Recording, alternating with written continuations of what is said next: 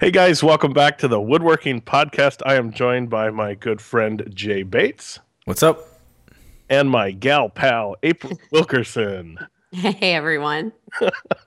Right before we started recording, we were talking about names and so we were having a little bit of a laugh over that. So, Over the gal pal. yeah, well, the gal pal, and then you said people don't pronounce your last name. They sometimes screw it up. Yeah. They also introduced me to Instagram this week and he called me his gal pal on there and I got a kick out of that. That's an old Friends reference. I don't know if you guys remember the show Friends. Yeah, I don't remember that being the reference though. Oh yeah, yeah. It was her gal pal Rachel Green. Oh, okay. I don't remember that one. You're not a big Friends fan? Oh, I used to watch it. I mean, that was what, 90s? It stopped in the 90s? Yeah. Well, you don't Yeah. have to remind me how old I'm getting. Am I the only one that thinks the 90s is only 10 years ago? No way. I still listen to 90s music all the time. Hey, Yeah. And, there's and I'm not ashamed of it. I'm jamming to it. I'm like, I'm so cool. let's move right along into breaking news. I guess I'll start it out. Nothing major going on at the exact moment, but I have on my radar a lot of shop projects for this year because my router table is just an aluminum top, press metal leg, just it's a crappy table. There's no fighting that. And I want a really nice standalone, tons of storage, good dust collection on it, router table with a nice lift, and that I want to build this year. And then yeah, I got to get in gear in the shop and get clean and organized like Jay has with his shop. Hey, what about mine? I've never been in your shop. Oh, that's true. That's true. I try to keep mine clean and organized. Well, there you go. So And then I was just gonna say I was working on a tambour door design that I think is kind of funky and different than I think anyone's ever done a tambour door, but that's not going to be out anytime soon. Oh, I'm so curious. I'm actually my next project will be a door. What does a tambour mean? That's like a roll top desktop. Oh, okay, I gotcha. Yeah. And it's been an idea of mine for probably 4 years of how I wanted to construct it. And I'm not even sure if it'll work. And I almost hate talking about stuff that, I'm working on because if it never, sees the light of day, or if it's like a year later, people are like, we waited long enough for that. Yeah, you're always gonna hear about it. Yeah. cough, Jay, I cough, think TV lift cabinet. Cough, cough. in my DC. Hey, Jay, I think we cut you off twice. Are you trying to pipe in? No, he was saying that his design was a funky design or whatever, and I was going to say funky works really well on YouTube. Oh yeah, that's true. Yeah. April, what do you got working on? I finished my DC, my dust collection install. I know, victory. No, I'm not. Have you fired not it up yet?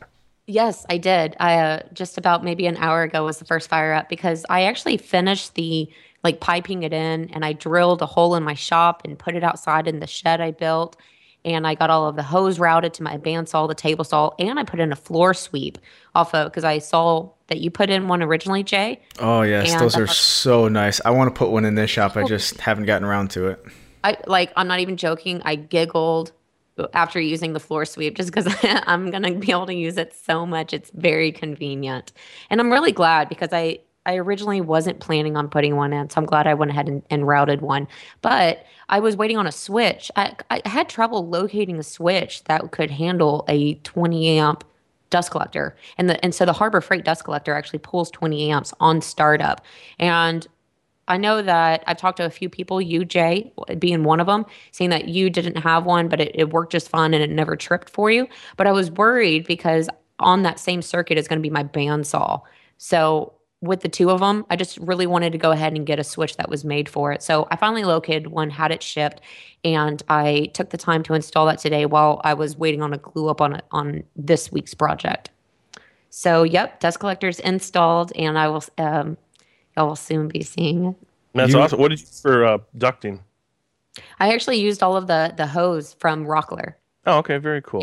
Yeah. So I immediately go down to a 4 inch hose though. So none of it's 5 inch. I like immediately go into a split and go 4 inch all the way around. But I mean, all of my stuff is right there and I still get plenty of suction. It seems like, I mean, of course I'm not an expert and I didn't run any numbers, but it seems to be doing the job just fine on all three components. So I'm not gonna say it's not the way to go, you know? So you're all right. So you're going through the wall into the lean-to that you built. Are you bringing air back into the shop, or are you just exhausting? I'm not. I'm exhausting. I haven't done that part yet, and I don't think I'm gonna have time to do it before I leave to Germany. And because I'm not releasing the video until next month, I'm trying to get a few projects ahead so that whenever I'm traveling next month, I'm still going to be able to put out videos. My final plan is to just exhaust it out of the shop or out of the lean-to that I built. So no, I'm not returning it back into the shop, but I'm not worried about it because the majority of the year I have my door open or my window open, and I just really don't think it's going to be a problem. That and you heat with electric heat, right? Yeah, it's not gas. Yeah, so you don't have any worry, about fumes coming back in. So, what do you think, Jay? Oh, I was going to say that you're going to love it, and once it's all set up, and once you get used to it, like you've had this for a while, and I've been telling you to install it forever. Oh yeah. But it's one of those things. Like once you work with dust collection and you have it set up in your own shop, it's just so nice to have most of the mess contained. Not only that, but you're not breathing most of it in, depending on how efficient your system is or whatever. But if you can exhaust out the back and not worry about air return or anything, you'll get a little bit more out of your system too if you're not exhausting through another filter or through another bag. Yeah, I was actually thinking about putting a bag in there, but I plan on moving my air compressor in there later. And so since only the finest dust particles are being exhausted out anyways, I really don't want my air compressor sucking it back up. So eventually I am going to be taking the effort and cutting a hole and then just piping it out of that little lean-to. But yeah, so on the first time I used a fitting that came with the Harbor Freight inside my thine baffle. And it was releasing a lot of fine dust or a lot of dust on the exhaust. And so everybody kept telling me, if you replace that fitting that you used and get one that's a little bit longer, you'll see less exhaust. And sure enough, I went ahead and did that, and it works great now. But I still think exhausting it outside of the lean-to is going to be my best bet. However, I've been using that Rockler Dust Right hooked up to my table saw for the last, month or two. And you're right. It's one of those things I'm kicking myself. Like, why did I not take this short amount of time to hook one of these up? So yeah, I'm excited about it. Jay, what do you got working on? I've got a lot of little stuff going on this week. So I shot a couple tool talk videos, one that you guys probably have already seen by the time that this podcast is out on my routers. And I'm trying to do a couple of those at once for upcoming weeks. That way I can knock a couple out and then edit them as I go. But I did a couple of those. Let's see what else. I made a very, very slight improvement to my leg vise. If you guys watched the video of me putting the vices on, my leg vise basically could spin freely, clockwise and counterclockwise, the whole actual jaw or chop, whatever they call it. Why is that called a chop, by the way? Leg vise chop. I've never even heard of it. It's I don't study Latin or anything. Word origins is definitely not my forte. I always think of pork chops when I hear that. Anyway, maybe it's a food thing. If we have a listener that knows it, maybe leave it in the comments for us so we can all be better educated. There you go. So anyway, the whole vise itself could spin freely, which is not the end of the world. Not really an inconvenience, but it would be more convenient to have it stationary, kind of like. So if you have like the pin style parallel guide going through the leg, which is just more than what I want to do. I don't want to cut a hole in my leg. I don't want to mess with the pin. I really like the wedge system, but that pin system going through the leg also keeps the leg vise vertical. So what I did is close the vise all the way and then traced the interior corner from where the leg meets the lower front stretcher onto the back side of the leg vise, and then cut a little notch, added a small piece of oak to basically touch the inside face of the leg. So as you tighten things up, the whole vise won't go clockwise anymore. It'll just stay stationary. So it's just a very slight little improvement that wasn't really a problem, but making the change is like a big, oh wow, that's nice. And it's so simple. But you went ahead and made a video of it? No, this was so simple. I mean, I may cover it in a update video or a vlog video or something like that. I didn't really mention the way that I did the bench dogs in the table. So if I do that, if I make a video on that, I'll probably include that with it. But I did that.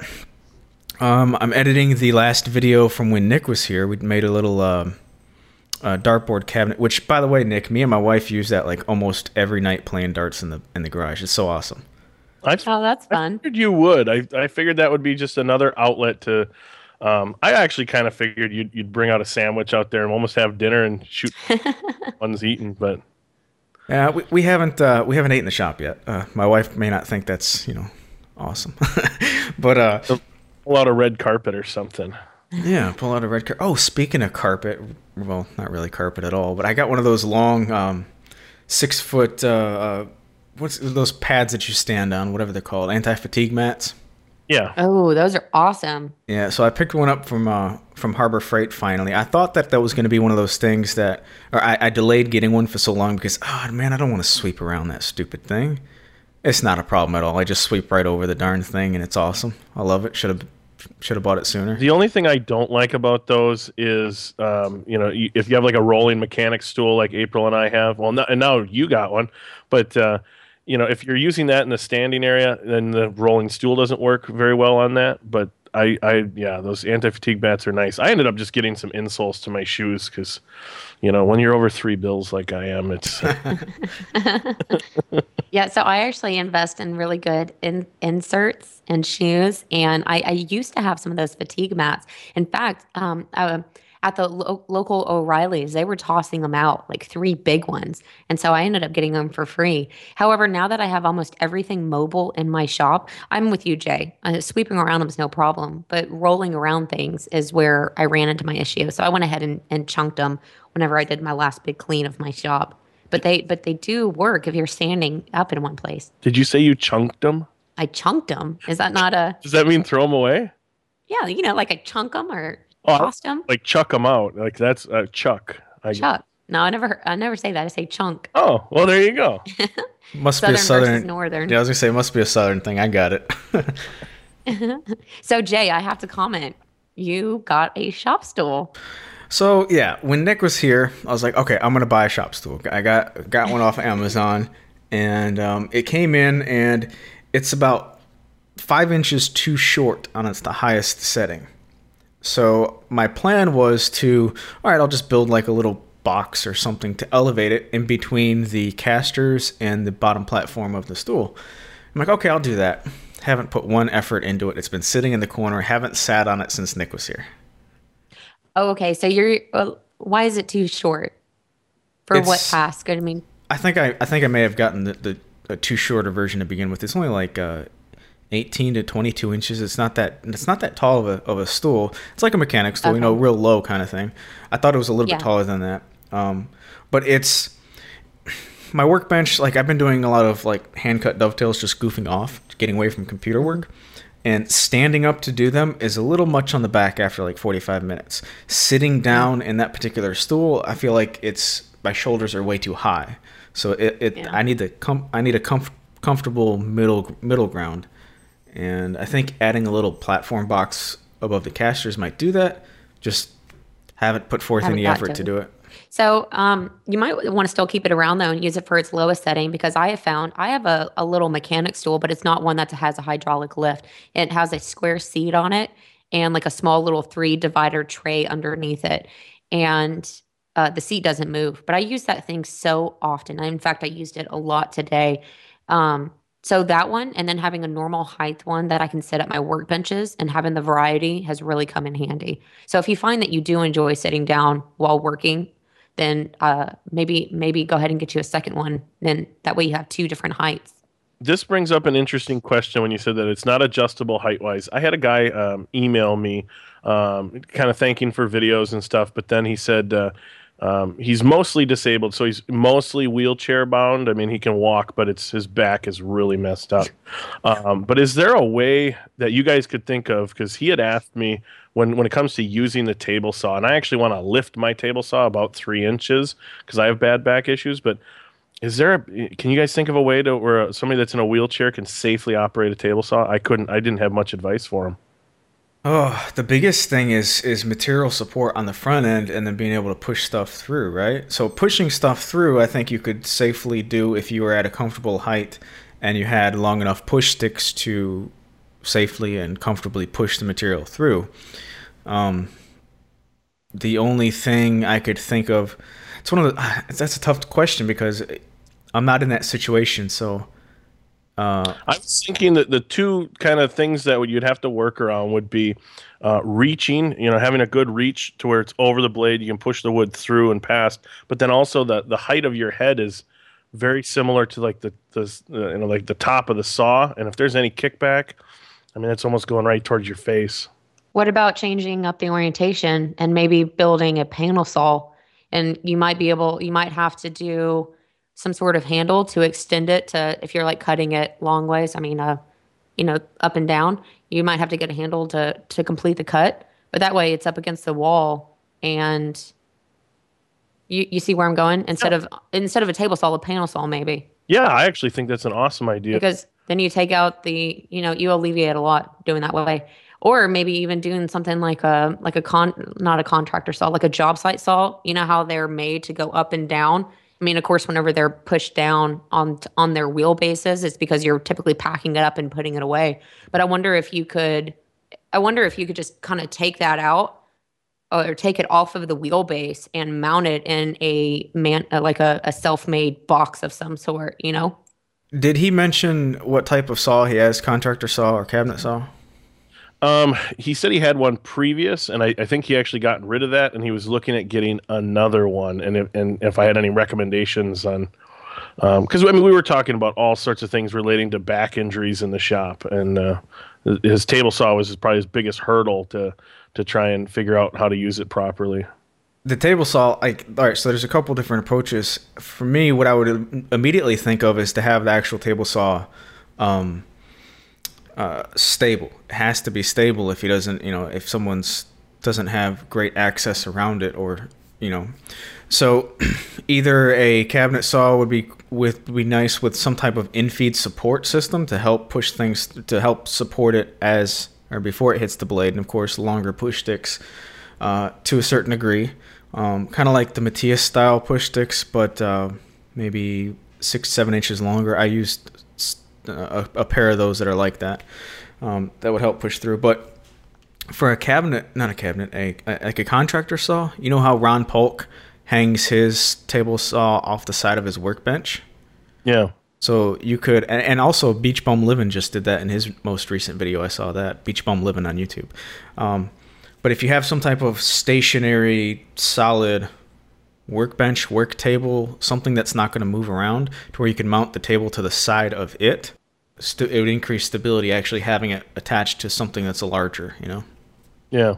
I mean, not to try and change somebody's particular genre of woodworking they want to be in, but when he had asked me about that, I'm like, man, I wish you were a lathe turner, because that almost seems like the ideal tool if you're in a wheelchair, to have it set at a certain height to where you can wheel underneath it and still be access to the long tools, the tool rest, and all that. But I digress. Either way. Yeah. So if any of you guys listening have any questions or I'm not sorry, questions, but comments and input on that topic, please leave us a comment or something. You want to go in? Well, go ahead. I was gonna say I've got a couple more things. So like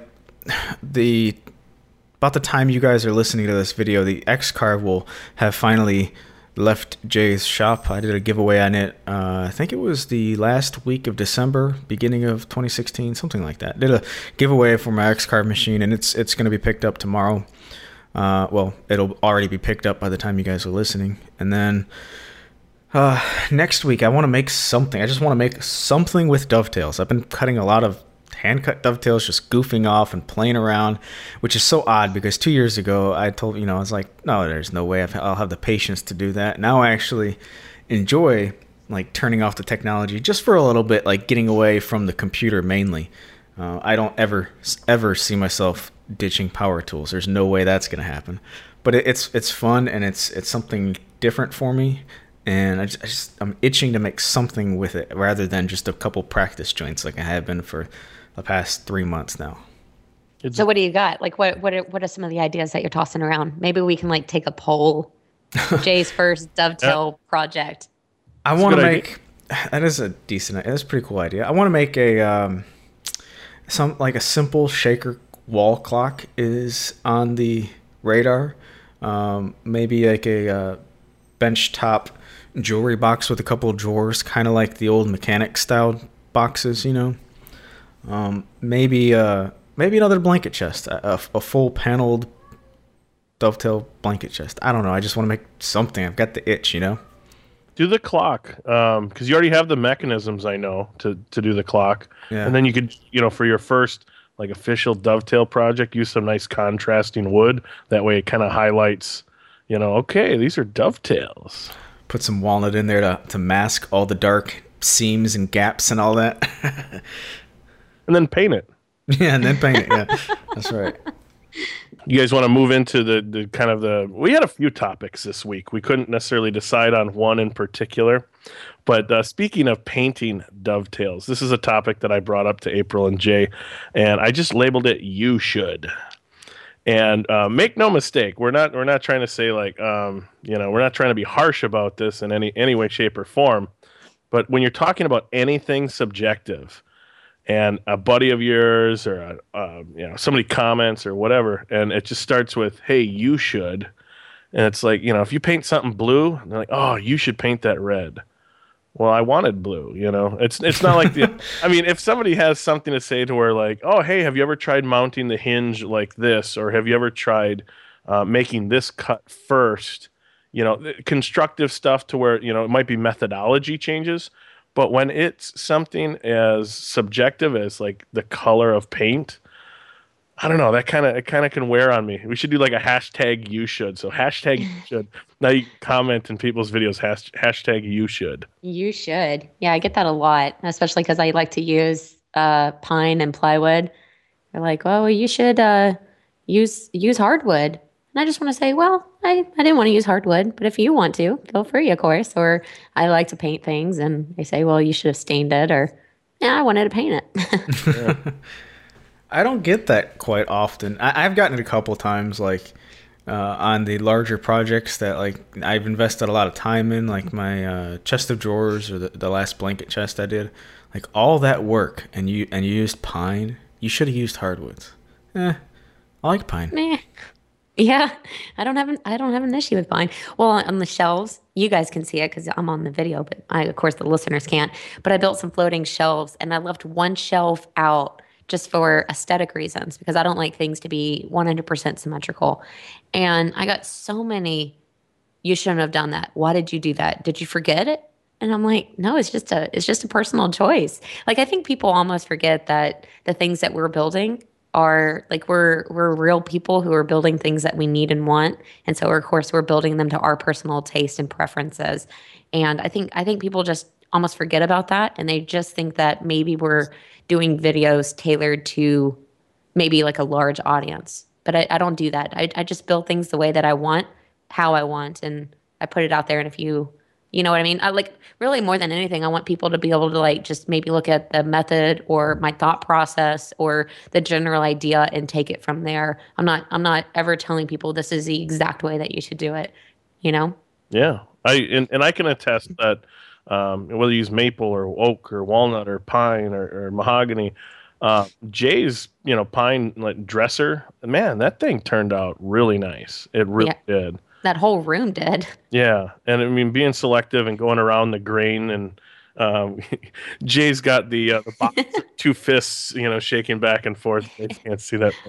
But no, I thought it was really nice. And yeah, of course, you could use oak, you could use maple, you could use the Tears of Angels. I mean, whatever you have laying around. I've got a bunch of those laying around. Cardboard box, though. Yeah. I'm actually short. The same thing about tools. People say, "Oh, you should use this tool over that tool." Again, it's just 1,001 ways to do something. Although I will say that I've picked up so many tips, and I feel like I've excelled with my knowledge because of the comments that people have left me saying, "Hey, good job," but just for future reference. And I think one of the big key factors is the way people leave their comments. People who are conscious enough to remember that they're talking to somebody, and they remember to choose their language, to where they're still showing respect and encouragement, but they're also passing along the information that they know. Yeah, I actually had a guy email me today, and I spelled the word or the phrase per se. I spelled it wrong, and he goes, "Hey, I'm not trying to be a dink." He goes, "I had 12 years of like Catholic school, fluent in Latin or whatever it was." And I'm like, "No, you're not being a dink." I said, "I just changed it now. I don't want to look like a fool." And of course, I don't often have to spell that word. So Yeah, you brought up a good point though. Like, there's so much opportunity to learn from the interaction in the comment section. That there's oftentimes I'll do something and I may overlook a little aspect here or there, and then the comments it just makes you think like, oh wow, that's so right. I should have done it that way. Exactly. Or I could have done it better this way, or what. So the comment section is vastly awesome. Yeah, I agree. And I think a lot of times people don't intend to be rude or intend to be mean. It's like they almost don't think about it. I had one guy start off a comment saying, this was so hard to watch, extremely hard to watch or something like that. And then, it's just a bad way to start a comment, because immediately I'm having to like try to guess his tone and his intention at his comment. And so the first sentence just led me to believe that he was just kind of being rude. And so I just responded back and I was just like, well, I'm always open to hear feedback, but I don't appreciate negativity. It's something like that. Well, he responded back saying, oh, I'm sorry. I actually wasn't trying to be negative. I had my wife read my comment and she said it's definitely negative, so I apologize. And so then we went on to have a normal conversation. And so I think a lot of people don't mean to, they just forget. You just need to start the conversation like my mom does, with all due respect, and then she can just, I'm like, you can't just say that in the beginning and then just unleash on somebody. Oh, he said with all due respect. And then she gets away with murder. I love that. Pretty much. Moving on, unless Jay, did you have anything to add? Yeah, real quick, April. Behind you is some shelves. Did you know you missed one of those? You could really do all of the shelves to, the right way there. You should have. Hashtag you should. You should not have.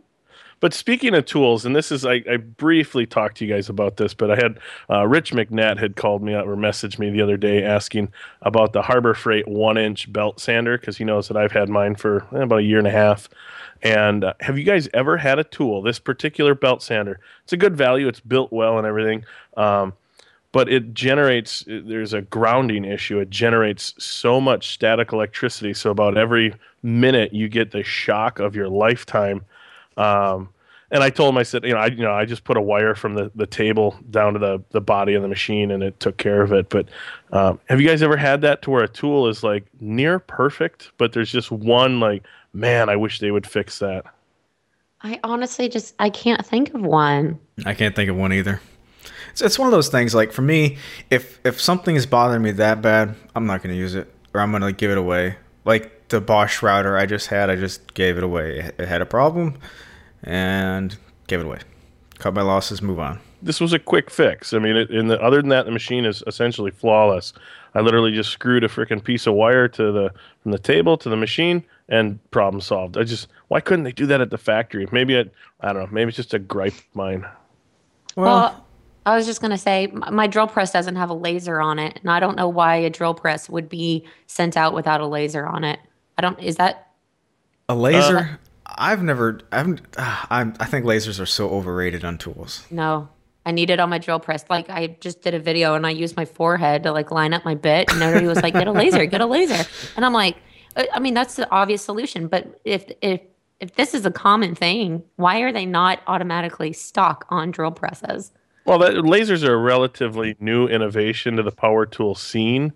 I've never turned on. My drill press has a laser, and I don't think I've ever turned it on other than the first day I unpackaged it, and I was like, "Oh, cool, it's got a laser." And I don't think because I tend to, using like an ice pick or a scratch awl to center the hole, and it does a pretty good job of lining itself up that way. But I guess mainly for like Forstner bits is when I use it. If it's just like a hole that I'm drilling with a regular bit, I can just eyeball it pretty accurately. But whenever I'm going to either a paddle bit or a Forstner bit, that's whenever I want the laser. Try that. Try a scratch awl or like a punch, and that way you can precisely see it. You just Hmm. got to throw a little bit of a divot, and then with the bit running, that little point in the center of the Forstner bit, it almost wants to find that hole, move the wood, and then you can securely hold the wood and drill the hole. Yeah, I second that.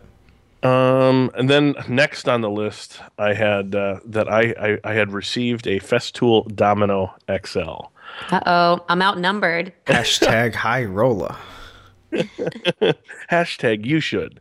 But no, I did a tool swap. So in case people see that in the videos and they're like, oh, immediately he goes to Jay's and buys it. And I'm like, no, it arrived at my house while I was headed to Jay's. But oddly enough, though, I'm liking the smaller one better than the big one. But hey, you know what? Beggars can't be choosers. It was a cool swap to be able to do.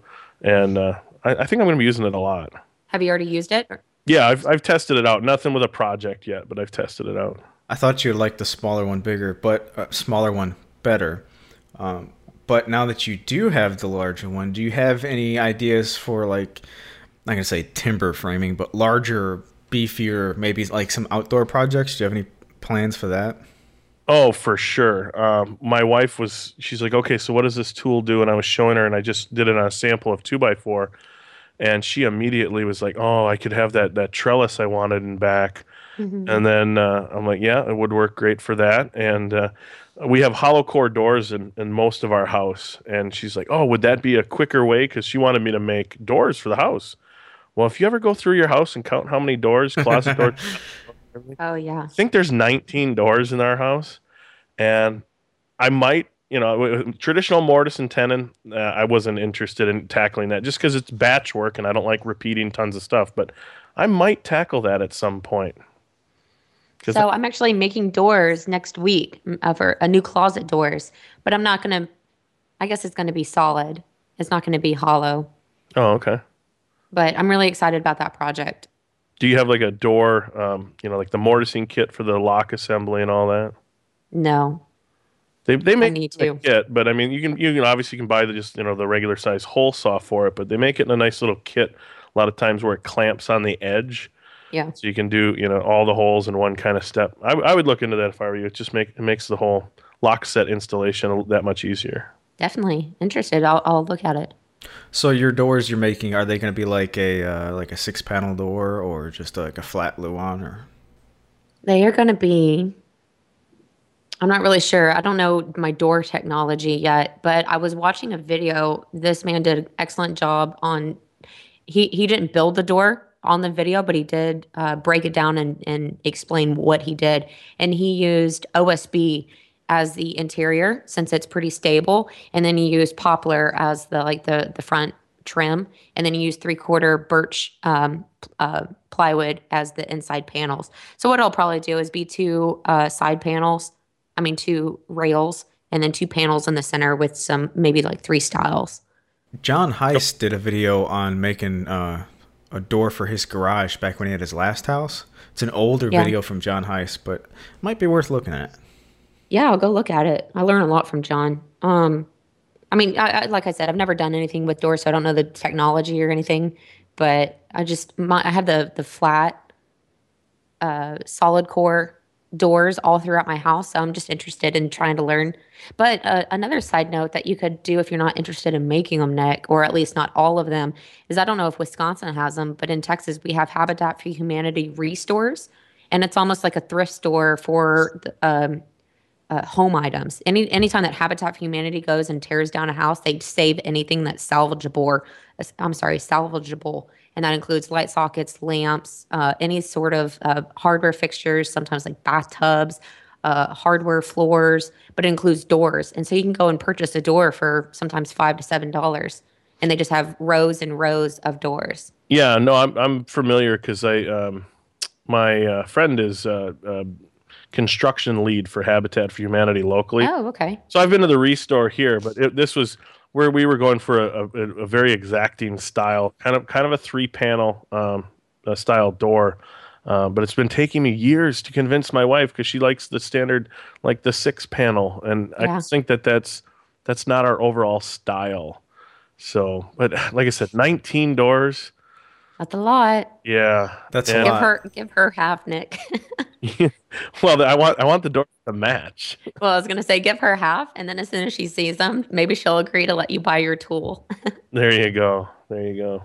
Say, well, if I'm gonna batch these out, I'm gonna have to use this tool. I ran through the same thing. Like I debated making doors for the house, but it was the same thing. Like, nope, too many doors. When I made last year, over a year ago, I made a simple window cornice to go over one of my windows. Oh yeah, I like that one. Yeah, I liked it, and then I was like, me and my wife were like, yeah, we're gonna put them in every one of the windows, and then I went from room to room, and 6, 8, 12, 13. Nope, not gonna happen. Not gonna do it. Nope, it's just that one, and that's one of the rooms that the room that it's in now is the room that we're trying to turn into like a kind of like a library, and because my wife has more books than I have tools, which is okay. That's her thing. But it's in that room, and we walked through there the other day, and she's like, so you're going to make all these for the rest of the house still? No, nope, not going to happen. You're not even gonna lie about it. You're like, no, No, it's settled. ain't going to happen. People are the same way because I think I've mentioned that before to where I had people telling me, hey, you should work in a cabinet shop. You would love that. And I'm like, no, I would hate that because anytime I build one or two of something, I'm done. I don't want to build anymore. I want to move on to something else. I am 100% with you. That's why, like, if I am doing something kind of batchy, I have to do it all at the same time, or I will never circle back to it. But yeah, definitely. By the time I'm on, especially number 3, I'm like, I'm done. Like, a lot of people were contacting me wanting to buy like the sliding barn doors, and I'm just not interested. Like, I lose complete motivation, and if I'm not motivated to work on it, then why put myself through it? So that's why I never take commission jobs as well, because I'm just not motivated to build things for other people. It just completely kills it for me. Yeah, Absolutely. I completely agree. Do we want to go right into questions, or I had one more topic to talk about? We're at about 37 minutes? Go ahead and throw your topic in real quick. All right. And this doesn't necessarily apply to everyone out in their wood shop, but Jay and I were talking about this, and I had gotten some of those, I think they call them the third hand poles from FastCap. And man, workshop space is a premium, as everybody knows. But then as soon as you start making videos like this, I had 2 light box tripods. I had my camera tripod, sometimes a microphone tripod. And I'm like, how could I, improve this? How could I make this better? And so I'm going to be making a fixture to essentially put my lights on for the time being, because I want to do my overhead track system at some point. But at least, this kind of goes floor to ceiling. And I figured it would work great if somebody doesn't have tons of lighting in their shop and they need more or less task lighting, and they just got one larger light fixture, and that way they could move it from, say, the drill press to the lathe to the scroll saw to wherever. And I think, Jay, you had something you were going to work on for that as well. Yeah, this was like, you explained that to me when you came here, and kind of like a cross-promotional thing, 2 different ideas that kind of accomplish the same task. I'm wanting to make, first off, my tripod is crap. It's a crappy, junky tripod that wants to fall over every 10 minutes. So I would much rather make something to serve that purpose rather than just buy another junky tripod or buy an expensive one. I don't want to really buy an expensive one. When I think that I've got this idea to make kind of like a very low center of gravity stand system. So 5-gallon bucket, maybe 1 or 2 bags of quick cement in the bucket, casters on the bottom of it so it rolls around a little bit. All the weight is down there, and then in the middle of the bucket is like a 6-foot metal fence pole, something like that. On the pole is a one articulating arm that has the camera mounted to it. So you have this very low center of gravity basically at the bucket. And then you've got this articulating arm that could come out, say, above my assembly table shooting at the miter saw. I'm sorry, above my assembly table shooting at the table saw. Something like that, to where that shot would previously only be accomplished by putting the tripod on the assembly table, and then you have the vibration in the shop moving around, and then of course the wood has to pass underneath it. So it would get that added bonus of being able to shoot a shot like that, but also the whole unit, like once it's, the articulating arm is folded up to the pole, it takes up the space of a 5-gallon bucket on the floor, much less than a tripod. It's got the legs that go all wacky, and it's just so annoying moving a tripod around the shop. But I'm kind of like throwing up the question of, is it going to be more annoying wheeling a heavy bucket around, or is the tripod more annoying? I would say your tripod, because the one leg doesn't even clamp, and it wants to like like, how do you get these cool movement shots? Well, the tripod was falling over. I mean, task lighting too, because I also have a couple tripods with those halogen work lamps on them. I would use a lot of times in theater because, unless you're running the light grid in the ceiling, you might need some lighting. But your concept of it would be this pole ceiling to floor, very little footprint that you could mount lights to or whatever, and then mine would be like completely floor, but I would use it for a camera, but you could still use it for lights or whatever. Yeah. Want to hop into YouTube questions? Okay, so Jake Curry asks, "Hey guys, I love the show." Well, thank you. I currently work out of a small garage and I'm pretty cramped for space. I'm going to be in the market for a new table saw and was wondering if I should save space and go with a higher end contractor saw, or lose some of my space and go with a middle of the road cabinet saw. Thanks for the input, guys. Right off the bat, I am so sold on the stability and the lack of vibration. I'm so sold on a cabinet saw, even if it's a lower end cabinet saw. That's where my vote is. I would say, how much space are you going to save? I think he's talking more fence system than anything, because a contractor saw often has a pressed metal splayed leg base, and so the actual footprint can be more square footage than sometimes a cabinet saw. So maybe he's meaning, on a contractor saw, you don't necessarily have an extension fence that's kicked way out. And in that case, I would say, again, I agree with Jay and go with a cabinet saw, but maybe just go with a 36 or a 32-inch fence as opposed to, say, like a 50-inch or something like that. My opinion, if you're gonna end up with a cabinet saw, like if that's your ultimate goal, then I would definitely just go with a cabinet saw. However, the question that I've been getting here recently is, I can't afford a cabinet saw, so if I can only get a contractor saw, could you make do with that if that's all you had? And my kind of response is, well, I mean, it's just you got to be resourceful if you're into making and building. So, I mean, you could get by with just a circular saw and no table saw whatsoever. And so, I mean, of course, it would be more time consuming and difficult, but I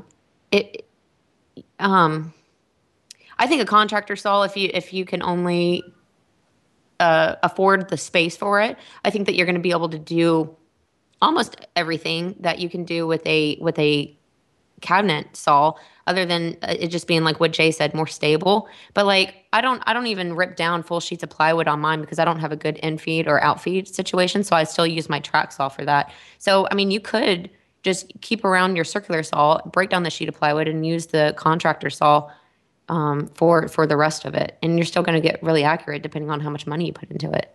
That's a good point, April. I mean, when you're building and making stuff, you have to be resourceful. And if a contractor saw is something, but you don't have a ton of space for a big fence, you can think something that folds down. Maybe something that a piano hinge to the right of the blade, that with a kick out leg or something, or something similar to. April's done a couple workbenches, work spots where they hinge off the wall. Well, instead of hinging off the wall, it might hinge off of one of the leaves of the table saw top. And when you're needing to cut larger pieces, you have it there. But when you're doing other stuff in a small shop and you don't need that out, well, then stow it away. Another option would be to make sure that you just put whatever you have on a mobile base. Because, like what you were saying, at the end of the day, depending on what fence system you get, you might end up with the same footprint. So if you can put it on a mobile base, then maybe, I don't know how much space we're working with, but maybe you could move it out of the way. Because even in my shop, I think that I have a good amount of space, but I still am constantly moving my table saw out of the way on that mobile base since I have it available, and I utilize the space that it frees me up. Yeah, I don't think I put much effort in my initial response there. You bring up a good point, Nick, with depending on the fence system. I mean, a contractor saw is almost the same, or could be even more space than a smaller cabinet saw. And just while I'm thinking of it, I've got 52-inch rip capacity on my table saw, and I wish I would have got the smaller rails. Like I never use that extra space. Like April said, if it's a larger panel, I'm not going to wrestle a larger panel over the table saw. I'll make the first cut with a circular saw, and then bring the much more manageable size piece to the table saw. But as far as space, though, yeah, I didn't give much thought into that because contractor saws these days are pretty big to begin with, you know. And it doesn't. There's no mention of budget in here, but if the, like April said, if the cabinet saw is the end goal, then you know, definitely just save up and go for that. Yeah. Also, but I'm sorry, didn't Steve Carmichael, doesn't he have like a fold out wing on one of his table saw? On his table saw, didn't he like put an actual hinge on the steel wing? I could be wrong. Yeah, I think he does. I couldn't remember if it was on the wing or the outfeed, but regardless, you know. Yeah. So two things I wanted to bring up was Steve Ramsey works with is it a job site saw or a contractor saw? That's essentially it's a hybrid, but it's hybrid. It's not a full, you know, it's not an enclosed cabinet. I would consider it a job site saw.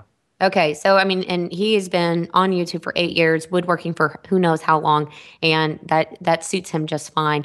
And then Drew, I believe Drew Short at Rockin' H has a contractor saw inside of the cabinet that he built.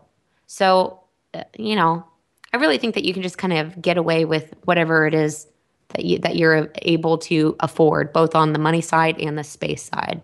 Then I kind of misspoke because I was trying to think of something else. But a job site saw, at least how I see it, is typically a knockdown wheeled base, almost like a plastic body, something like that. A contractor, you know, not an enclosed cabinet, steel legs. Has the rigid base. Yeah, and then a hybrid, you know, you still have table-mounted trunnions, but you have a full enclosed cabinet, and then a cabinet saw, fully enclosed base, but trunnions mounted to the cabinet itself. Biggest advice I could give anybody shopping for a table saw, regardless of budget, get a cast iron top. You can get some oldies with a cast iron top, relatively inexpensive secondhand. Cast iron top will add a lot of mass for a smaller table saw to begin with, and make it more stable. Those aluminum top ones that just rattle across your floor, those are I find those so dangerous. They are very dangerous. I worked with that for the year before I upgraded. Yeah, and you know, and if you're afraid of it or if it's dangerous, a lot of times people shy away from wanting to be out in their shop then, and it's supposed to be fun. April, you want to take the next question? Okay, so the next question comes from Todd. He says that he loves and watches all of our videos, and he's getting into YouTube himself. He wants to know. He started following Nick and that he's in Wisconsin. So are Jay and I interested in traveling to Nick's shop to do a collaboration and do a meet and greet in Wisconsin? You guys are more than welcome to stop by anytime. I got extra beds, and we can go out and get a brat and some cheese curds. You know, after hearing the stories of you and Jay, I don't know if I could hang with you boys. I'm definitely going to make it up there. It's just a matter of when. Maybe when the next time the Lions lose in Green Bay. I mean, they might win, but the next time the Lions lose in Green Bay, I might make a trip up there. Those tickets should be less desirable to get, as far as Packers tickets go. Oh, I mean, I'm born and raised in Green Bay, so we got season tickets available, so that's not a problem. My time frame would be anytime it's not below 30. I'm from Texas, so I can't handle the Wisconsin cold. I think July 14th this year is going to be above 30. But yeah, you guys are, leave in the comments whether you guys want to see that. I think that'd be awesome, because there's a Woodcraft nearby. There's a Rockler in Milwaukee. There's a woodworking store right in Green Bay. There's plenty of woodworking clubs around. I'm sure we could. And in fact, another place in Milwaukee had asked me to see if I'd ever be interested in stopping by their woodworking club. And that's a kind of a short drive from Green Bay, about 2 hours. So I think too bad.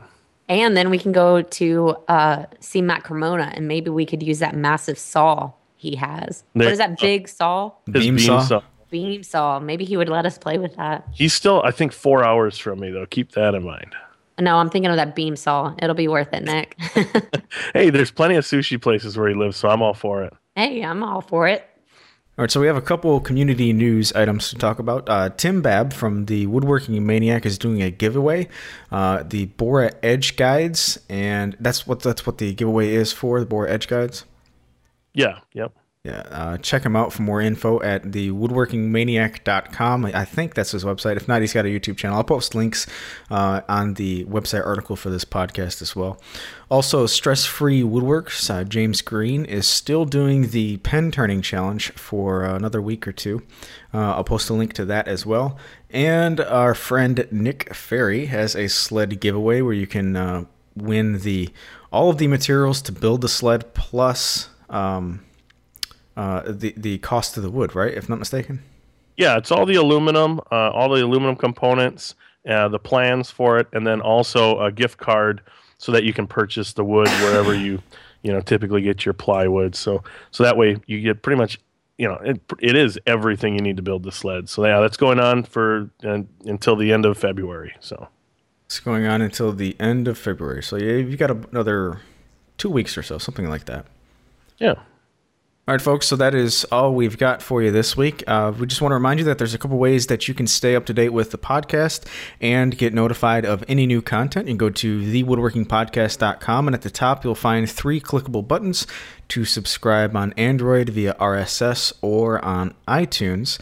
And if you are on iTunes, leave us a little review. That helps. We're also on, was it Stitcher? Is that what the app is? Stitcher for Android? I believe so. Yeah. Yeah, so we're on there as well. And we've also got a little contribution button on the sidebar. And if you'd like to contribute in any way you can, that would be much appreciated. That's all we've got this week. Thanks for listening, and you guys take care. We'll talk to you next time. Bye, everyone. See you guys later.